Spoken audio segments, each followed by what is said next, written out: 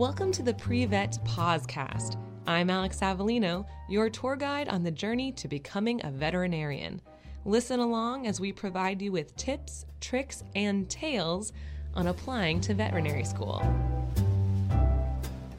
Welcome back to the Pre-Vet Podcast. Quick reminder for our audience, now that we are doing podcasts for social distancing, the audio might sound a little bit different. Today, my guest is Dr. Carl Southern. He is a resident in emergency and critical care at the University of Florida College of Vet Med. Dr. Southern, welcome to the podcast. Thank you for having me. I'm really excited to have you on. You're my first emergency veterinarian on the podcast. Wow. Yeah, we like to expose the students to all different paths and specialties. So I'm really excited to hear more about emergency.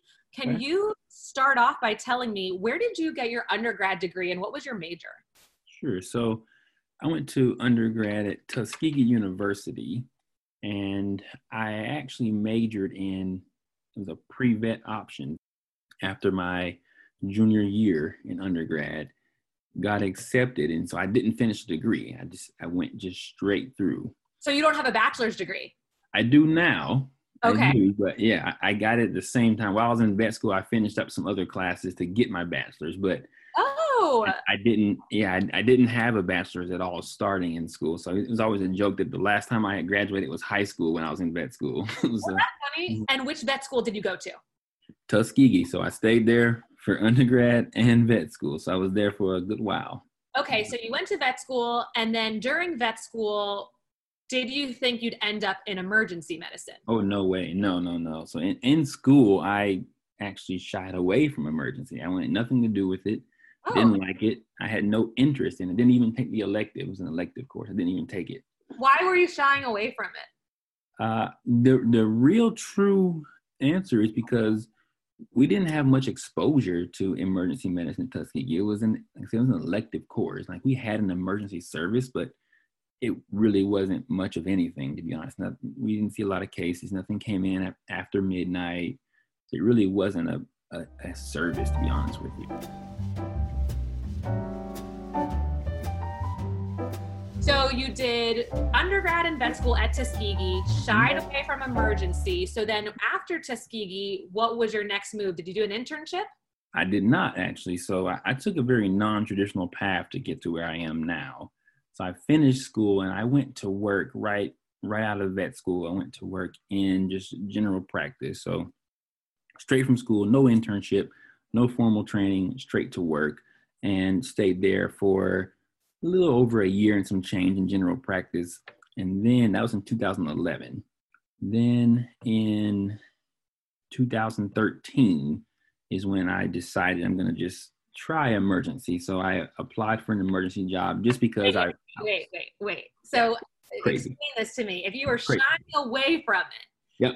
And now all of a sudden, like, how did that moment happen where all of a sudden you're like, I want to try it now? Yep, exactly. And to be honest with you, Alex, I don't even know if I have the answer to it. I was looking for something else to do, and this is the honest truth. I was like, man, this is, I enjoyed my time in general practice, but it got very routine for me.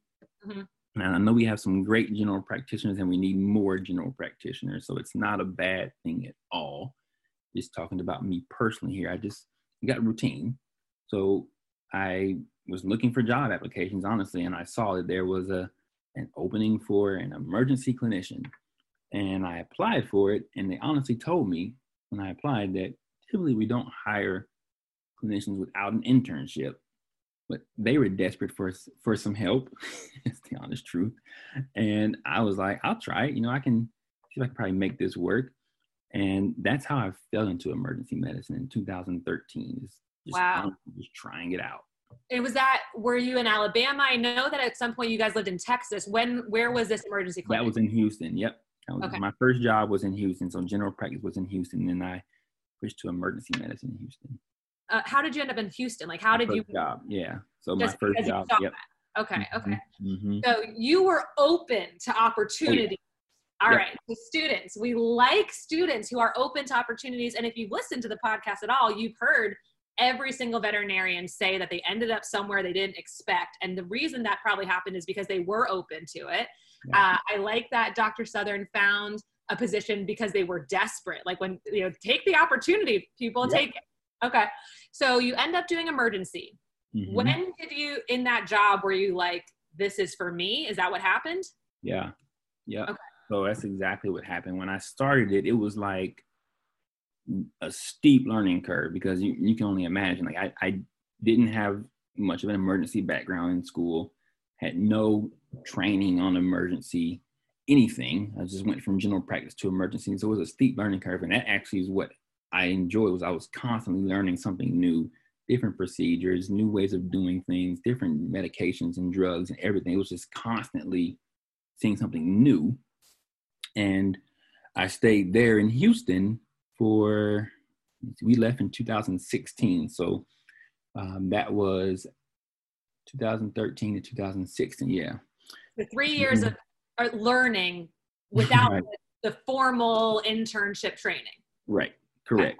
Yep. And it was mainly all nights, weekends, holidays. And that's just the way, that's just the way it is as in emergency. You get some daytime, but majority of your shifts are going to be overnights, going to be holidays, and they're going to be weekends.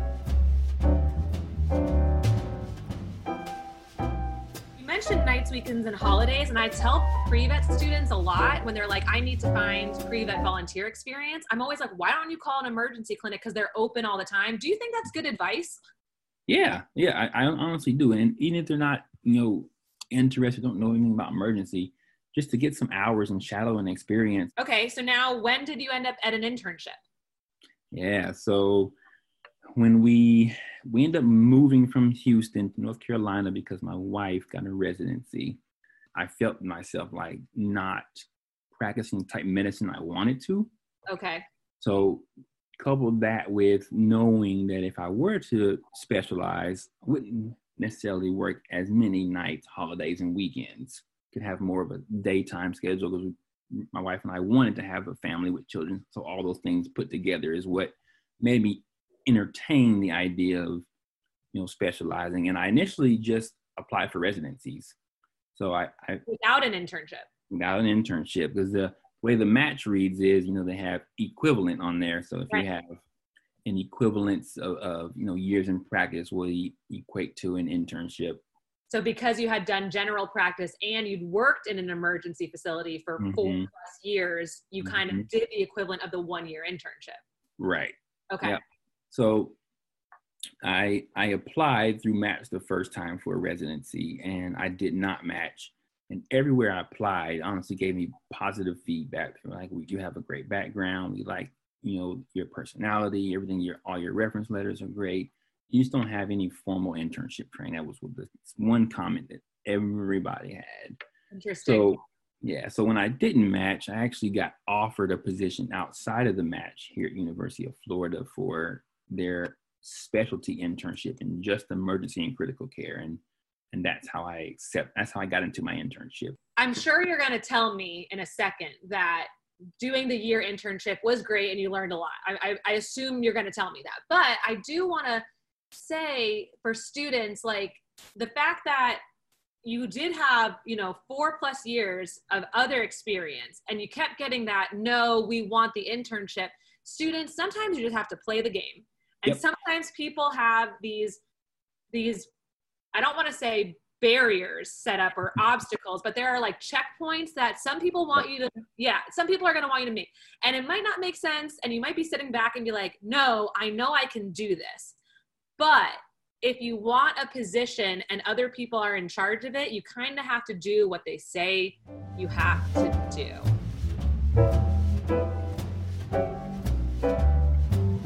My understanding of internships is that's a tough year in general. Like, intern life is hard. So describe an internship in emergency and critical care. Describe it for me in like one sentence. What was it like? So it was a very long, intense, tough, but enjoyable year. I say enjoyable because that's the way I made it. Okay. It is what you make it. Yeah, for sure. I'm all about, if you can't get out of it, get into it. Yep. So like, and students, I would just love it if all of you would adopt this mentality, especially during things like COVID and everything that's going on in the country. Like, we can't get out of some of this, so let's get into it. Let's be enthusiastic. Let's try to make things work. It was fun though. Like, it was at times it got overwhelming. I'm not going to say that. I'm not going to lie about that. It was definitely overwhelming at times. But the amount of things that I learned that I was like, I can do this. I've already learned all these things. I learned so much week one. Yeah, right. I didn't even know I was going to learn week one. Can you break down for me, how does emergency interact with ICU and PCW? Can you tell us what those departments are and how those three function together? Sure. Yep. So we'll just start with the emergency service. So anything that comes in through the door, let's say it's a walk-in emergency. It's going to come in and it's going to stay in that, our little triage area. This is how it's set up here at the University of Florida. There's different setups for different places. Okay. But they'll come in, they'll be in our triage area, and let's say it gets admitted. So we're going to keep this animal now. Then it decides, okay, is it critical or unstable enough, or does it need that level of monitoring and care where it needs to be moved to ICU? We're going to have an extra set of eyes on it. It has a little bit more involved. Needs a little bit more of the attention and care. Okay. That's how they'll get moved to ICU versus PCW, where it's more stable. You're not going to be checking on it as often. It's a patient where, 8 hours can go by and you haven't really looked at it or done much with it. It's getting, just some basic care. Things like a fracture or, things that are just kind of not really critical or urgent. Okay. And in the ICU, they're going to get a little bit more attention. So they get checked on more frequently. They might have vitals that are changing every so often. They might need a recheck exam like 3 or 4 times a night, things like that. Okay. That's kind of how we break them down. Okay. So what I hear you saying is emergency, you could be acting right then if it's an actual, like, we must attack this right now. ICU, intensive care unit, that's for animals who need to be checked on more consistently. Things are not quite right. PCW, progressive care ward, is for animals who are a little more stable and they can have more time in between checks. Right. Can you describe emergency and critical care in 3 words? Ooh.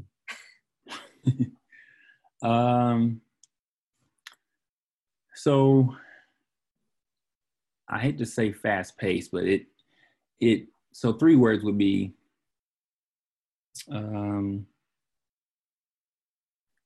efficient, fast paced, and continuous. And the reason I say continuous is things are always changing. Yeah. I like efficient because I always ask the veterinarians, like, tell me about a personality type that would do well in this specialty.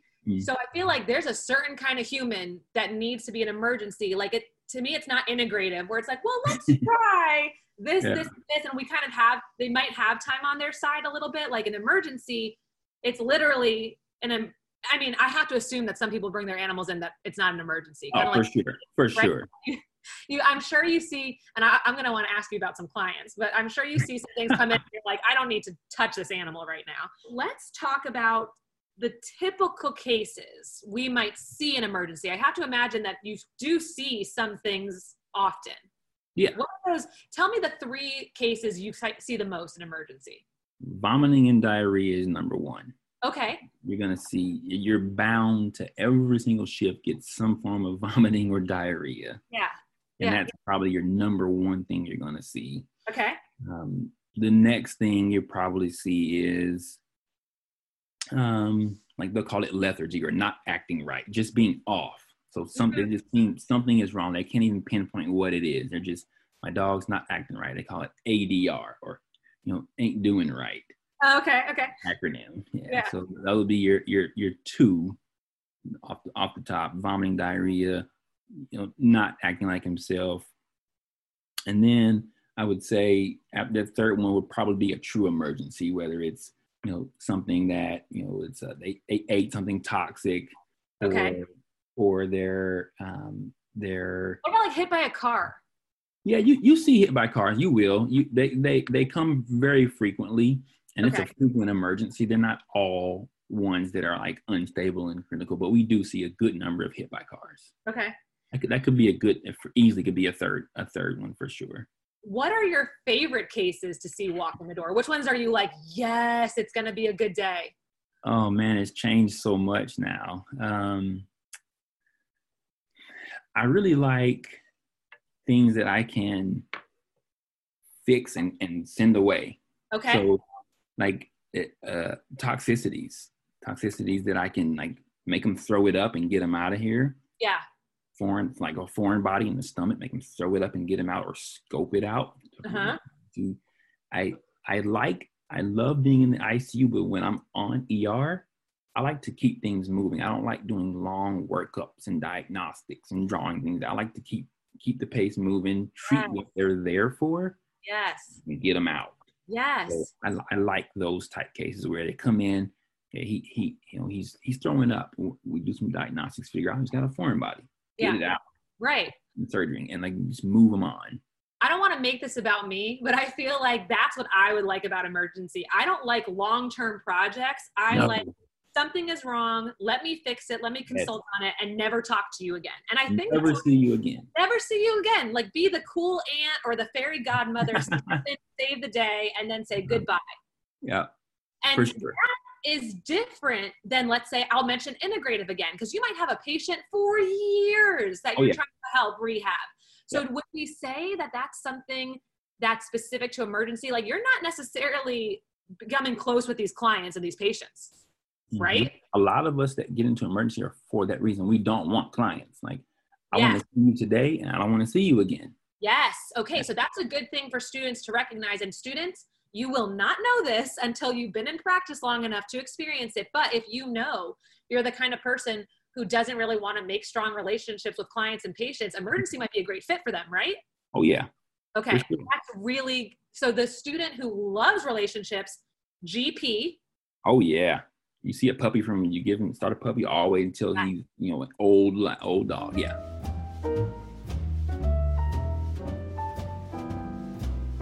The client communication for emergency is different. Talk to me about how you handle a client coming in, whether it's good news, bad news. I have to imagine it can get very expensive in emergency. Yeah. How do you handle client communications? So I honestly keep it on what they're there for. And I make sure to stay focused. So if they come in for being hit by a car, and I make sure to focus on that from beginning to end. Yes, they might have other issues, but if they're not relevant or life-threatening or pertinent to this visit, I don't bring them up. I don't talk about their diet. I don't talk about their vaccines. Yeah. I don't go through any of those things. I focus on why they're there, and I make sure I'm being as concise and accurate with them, especially if it's an unstable patient. So I lead with it. I lead with, hey, we know he was hit by a car. Right now, I'm concerned that he's unstable. I give him the reason why. Whether he's having difficulty breathing, whether he's bleeding somewhere, whether he has a broken leg or whatever it might be, I lead with that. And I stay focused on that with the client because you have to reel them back in. They're going to get lost. They're going to start going on about different things. And it's your job to make sure you keep them on task and on point with what's going on because things are going to change quickly. Brought up the estimate. So you have to make sure that you give them a pretty accurate estimate early on because you don't want to make a big bill for them and then say, oh, wait, we're at $1,500 and we only talked about an exam fee of $130. Right. Okay. Yeah. So you have to stay tunnel visioned with what is going on, but you also have to be broad with that estimate so they're not shocked with a huge bill at the end of the day. Right. Okay. Interesting. Let's talk about crazy clients. What are some of the things that you see for fun anecdotal stories of like, yeah, this happens? Like, what are some things that come to mind in the ER with the clients? Probably the funniest thing is how people come in. So, it's an emergency to them. Whether it's emergency or not, it's an emergency to them. So they drop everything and they come. They come with no shoes. They come with no shirt. They come in their pajamas. Yeah. It's funny. This is what the people come in. You get a good laugh of how they come in. They'll tell you, we get this all the time. I left home and didn't even grab my wallet or my purse. Like they can't even pay for anything. Yeah. It's funny. Like that's one of the biggest thing is how they come in. And then you'll get the people who come in and they don't know anything about the animal. Oh, yes. Yep. They're like, oh, I just brought, my wife told me to bring him. I don't even know this dog. It's my wife's dog. Yes. And we're like, well, why did you come? Like, who can we Right. talk to? Can we talk to Right. your wife, please? It's funny. Now, however, the opposite of that is, like you said, the client who comes in with no shoes, no shirt, and they want service. But to me, that means they really love that animal. And they're like, True enough. I have to do this. So that you probably see both sides. Oh yeah, 100%. And you do have to have a sense of humor, I have to imagine, in all of that, Ed. But talk to me about keeping things light. I have to imagine y'all see a lot of euthanasia. For sure. Talk me through how students should start thinking about euthanasia, how it becomes maybe like it is the normal, but maybe it never quite feels right. Like, talk to me about euthanasia. Yeah. So in the emergency setting, you get euthanasia for a couple of reasons. You might get something that we call a walk-in euthanasia. Someone literally comes to you just to euthanize their animal. It could be in the middle of the night because their regular vet is closed, and they this is what happens a lot. They have a scheduled appointment to go to their regular vet for euthanasia. Your animal declines in the middle of the night. It's worse, and they don't want it to suffer and die throughout the night. So they'll bring it in as literally just to euthanize the animal. We'll see a lot of that. Okay. And you'll do that, right? Yeah, for sure. Like that's an excellent client service thing to offer. Okay. You know, we really don't typically don't ask them many questions. We don't, and you'll try and talk them out of it. Okay. We just grant their wish. Like most times I'll tell the client I'll say, just briefly tell me what's going on with them, just for, a record standpoint, just so I can have something to document. Sure. And they'll tell me in 2 or 3 words, and I say that's more than enough, and I proceed. Like I don't even have them like break down everything that's going on. Yeah. Just grant their wish. It's a great client service thing to do. Okay.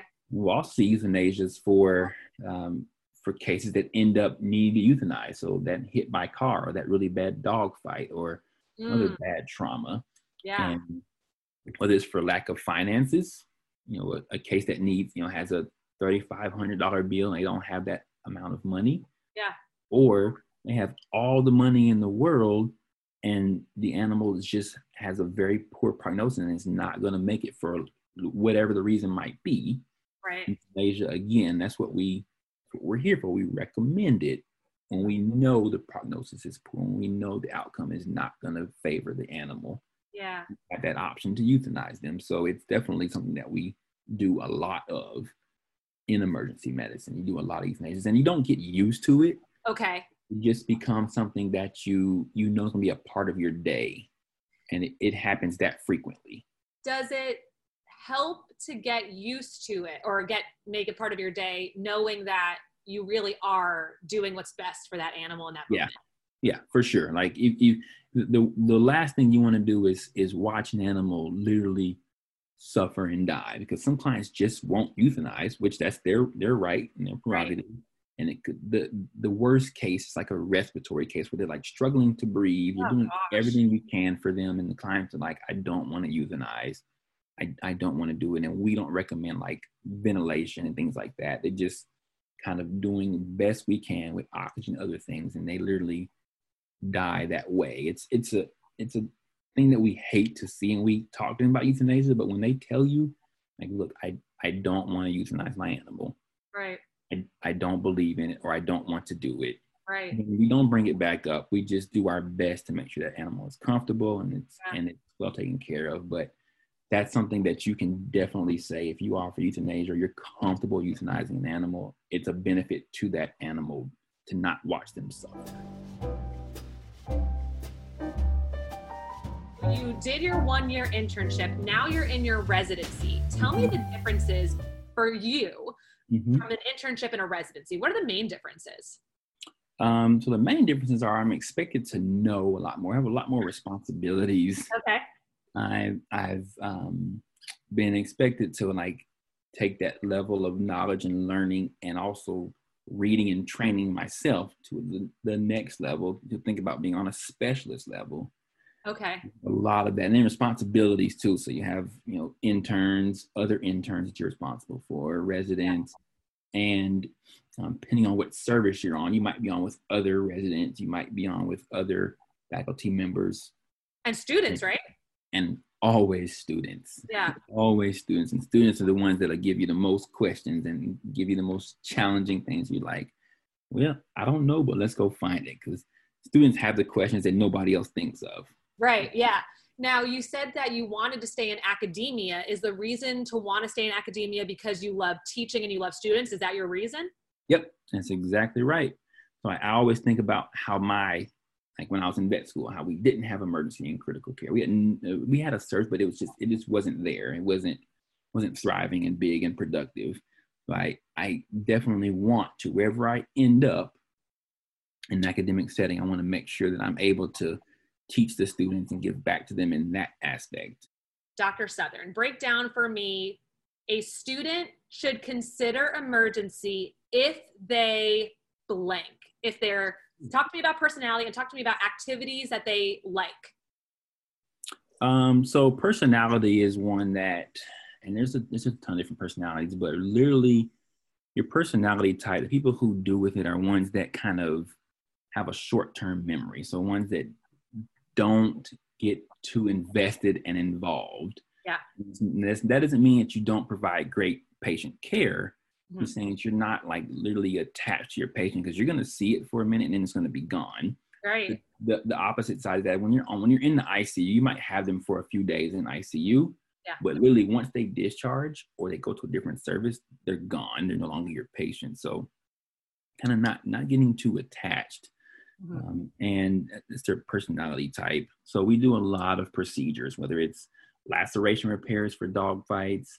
Mm-hmm. There's plenty of emergency doctors, not even just criticalists, but people who haven't specialized that do a lot of surgery. Right. When I was doing my emergency, not specializing, I did a lot of surgery, soft tissue surgeries, from GDV surgery, so bloat, foreign body removals, cystotomies for bladder stones, C-sections, and C-sections. You always get C-sections. In the middle of the night, there's some dog ends up not being able to pass its puppies, and you end up doing C-section. So an emergency doctor and or a criticalist, they definitely should have some level of comfort and some enjoyability of being in surgery. Okay. Whether it's in a simple procedure like a laceration, or a more involved, like one of those things I just described. Yeah. And I think that they also should want to know about like pathophysiology of how things work, from drug medications, which drugs to use and why. Right. Isn't pain management probably huge in emergency? Huge. So that sense. analgesia, that proper pain management is major. So knowing what to mix and how and when and why, and it comes with time. You're not going to get it out of the gate in school. It just comes with time. But that proper pain management is huge. So the students then who should not consider, well, obviously students keep open-minded, right? But in general, they should not consider emergency. What I'm hearing is if they really want to connect with patients and clients, that's probably not their specialty of choice. Long term, at least, yes. Long term. If they hate surgery, probably not going to love it. Yep. What about personality? Like, what kind of student is it like, this is not your fit? A student who's like, they're so detailed. Like they literally, they're when they come with a history, and their history, like we're still talking about history 10 minutes later. I'm like, right. I thought we were just here for vomiting. And I literally asked them, so what are they here for again? Yeah. I literally forgot what they're there for. The ones that are going so detailed. Wow. Like an internist. Internists like go back for the entire history of the puppy until now, and they break all that down, and the diet, and what they're eating. It's just all pertinent info. We on emergency simply don't care. Right. It's what they came in for. Yeah, exactly. So things that are very, very detailed in that aspect, because you got to be detailed for emergency, but detailed as far as going past why they're here for this visit. Do you think part of that is just this training that they get as students to get a very thorough history? And it's like, wait a second, every specialty, every area can approach history in a different way.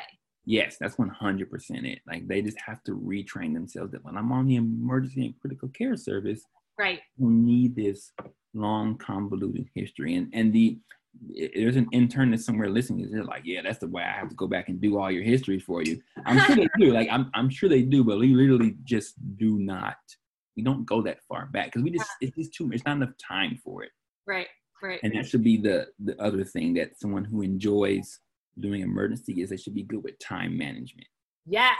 We thought about that earlier, but time management, because you're going to have to balance and juggle and do multiple things at the same time.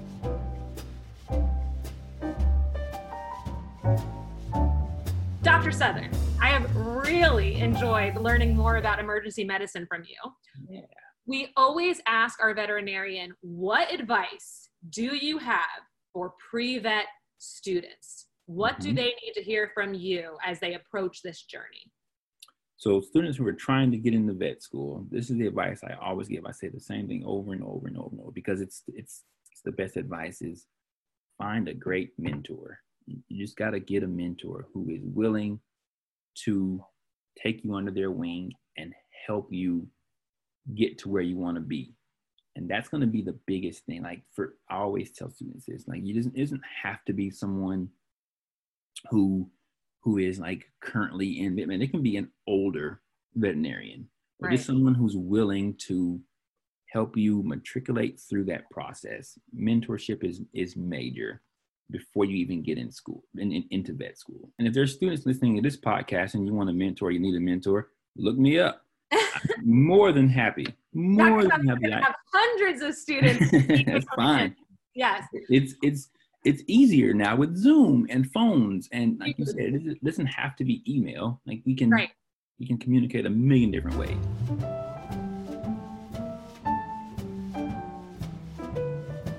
Dr. Southern, thank you so much for being on the podcast today. Of course. Thanks for having me.